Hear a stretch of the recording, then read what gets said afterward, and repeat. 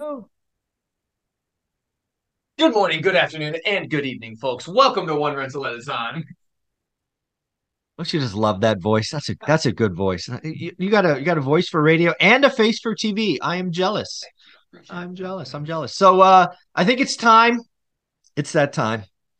We got to talk about the recession. We got to talk about 2023 being the perhaps the worst economic year of my adult life, which I've said for probably 6 months now. I haven't changed my opinion. I think it's going to be rough. I think a lot of people are going to be hurt. I think a lot of people are going to go through their first one. This is kind of my third, so you kind of feel like you're not as scared the third time. I'll just say that. So, Dion, we'll go to you first. We got a recession coming. What are you doing to prepare? Let's just start there. Well, the contributing factor to you not being as scared the third time is that for the last several years, people like me have been investing planning for a recession because I didn't start investing until after 2008. So what I did that I think is going to add a lot of security to my investing is I go to sources like One Rental at a Time, Lumberjack Landlord, guys who've been investing for over 20 years, have seen several cycles and thought, what strategies are they implementing? So I talk about things about how I invest in properties that help limit tenant turnover and how I diversify my property locations and my tenant base. One of the things I do with my tenant base is from your investing strategy. I have around a third military, around a third Section 8, and around a third working or retired. So I've been investing, planning for a recession. And you never want to get caught living on hopium. I hope that people didn't think that for the last 2 years, it was not easy, but it was easier than usual to make money in real estate. Flips could take longer than they were planned. They could go over estimation on rehab costs. The ARV could come down. But if it took you long, prices were compensating for all of those mistakes. So my fear is that there are people investing like that now, Mm-hmm. and the recession is going to trip them up. So for me as an investor, how I invested was expecting and planning on a recession, benefiting when they don't happen, but being ready for one to happen. Well, thanks, Dion, for literally covering every single point you could possibly imagine. Am I afraid about the recession coming? No. And the reason that you don't have fear, whenever you decide you want to take action, you always have a little bit of anxiety or a little bit of, inner turmoil or, concern or something like that. The way that you overcome that typically is with knowledge or with competence. And so and not to sit here and say I'm the most competent person there is, no, but I follow one of the most competent people that there are, multiple of them.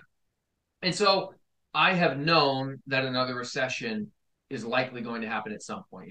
When 2007, when the last one was kicking off, I was 16 years old. So I was old enough. Oh, I was old enough to see what was happening, to read, news back when people still got newspapers, and pay attention to what was going on as I watched people's 401ks become 201ks and people lose their houses and unemployment hit 10% the year I graduated high school in 2009. And I had to go get a job and move to North Dakota where I grew up because there was no jobs in Seattle area. So I grew up around that time frame. So I've always been thinking in my mind, this can happen again, and it will happen again. I have prepared myself. I'm very conservative with any numbers I run on real estate deals I do. I never plan on rent increasing. I have never purchased for appreciation. I have fixed rate debt on everything except for one HELOC that I use part of my HELOC, and I have more than enough cash reserves to cover paying the whole thing off if I need. So by not over leveraging, by being careful, conservative, doing the work, buying good and great deals only, and now great deals only, I'm not, and I hate to say it, knock on wood, I don't think I've left myself open and exposed in many ways. So hopefully I prepared adequately. And then in order to give me the advice that I need to move through it, when we made calls like stop buying good deals, buy only great deals, I just follow Mike. What's Mike saying is going to happen? I watch the daily financial news like everybody else.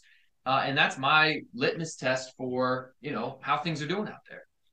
yeah. So I think there's a couple things to kind of tie this all together for me. So first off, recessions are natural parts of our capitalist system. They are generally speaking, frankly, healthy. Uh, Unfortunate news about this one is it's going to be, in my opinion, nastier than the average one because we have tried to act like the capitalist system doesn't need recessions to clean out the nonsense. It's kind of like a forest fire when you don't clean out the underbrush. When that lightning strike happens, a really bad one can get started. Uh, it will end. It may not, when we're in it, it may not feel like it will ever end. It will absolutely end, right? Greg Dickerson always says, "Good times never last, bad times never, don't never last." But when you're in it, it doesn't feel like it. I think there's a country song that says, "If you're going through hell, keep going. Why stop and look around? Just keep your head down." And then to step back from a personal perspective, recessions, generally speaking, um, I've said this a couple of times. What's the difference between a recession and a depression? Right? A recession is when your neighbor loses their job. A depression is when you lose yours.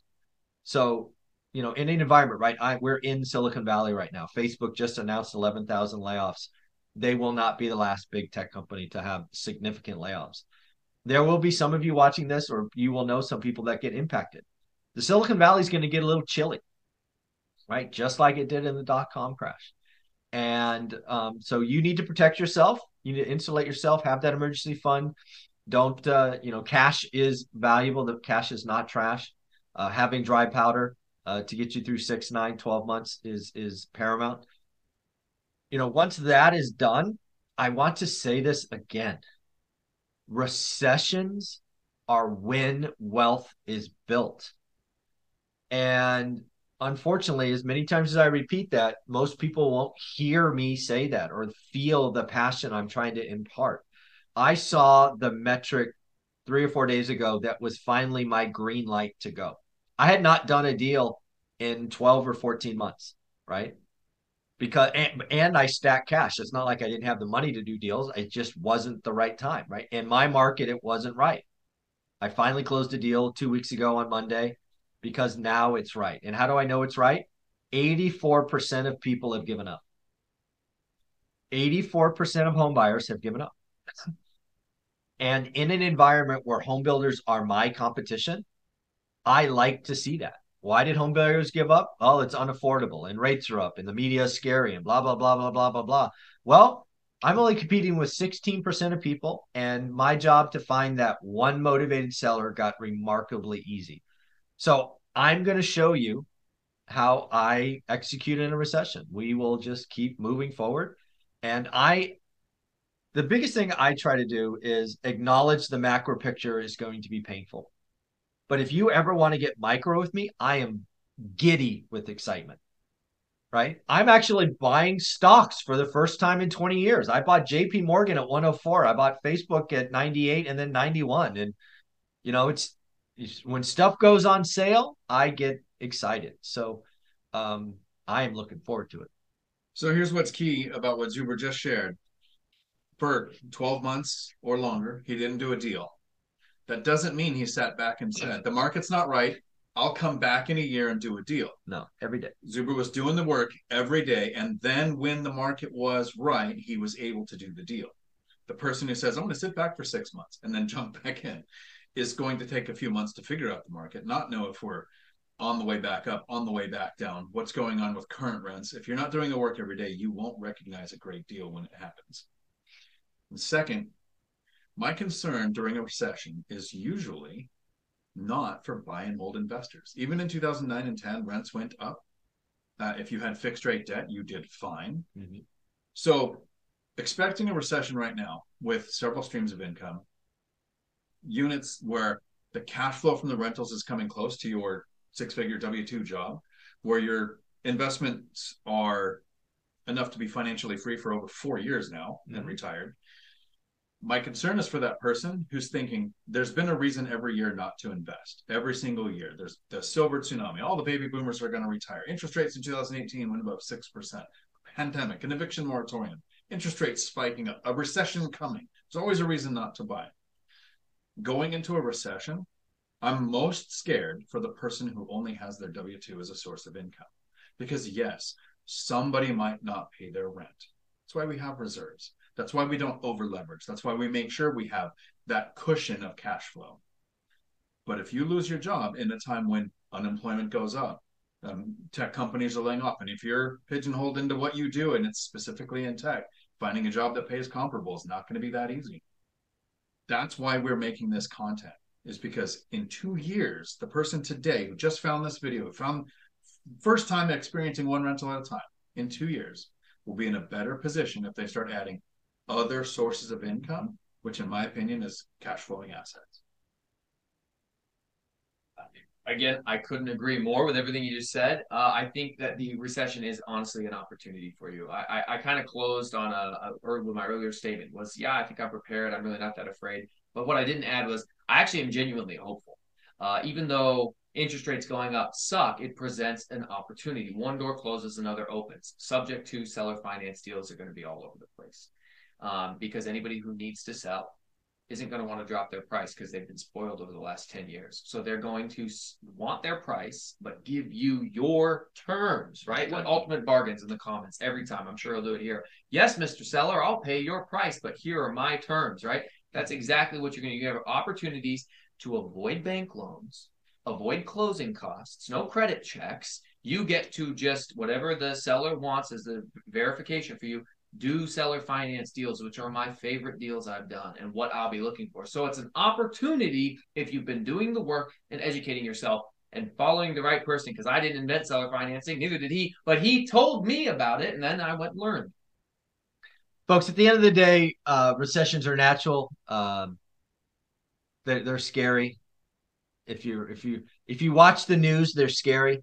But hopefully what you see on a channel like this or these guys' channels, they're just full of opportunity. If you ever wanted to buy an asset, I promise you it's better to buy an asset when it's on sale. So, either price and or terms or both if you get really good. So guys, where can they find you? I've just realized I never asked you on any of these videos to, share your channel.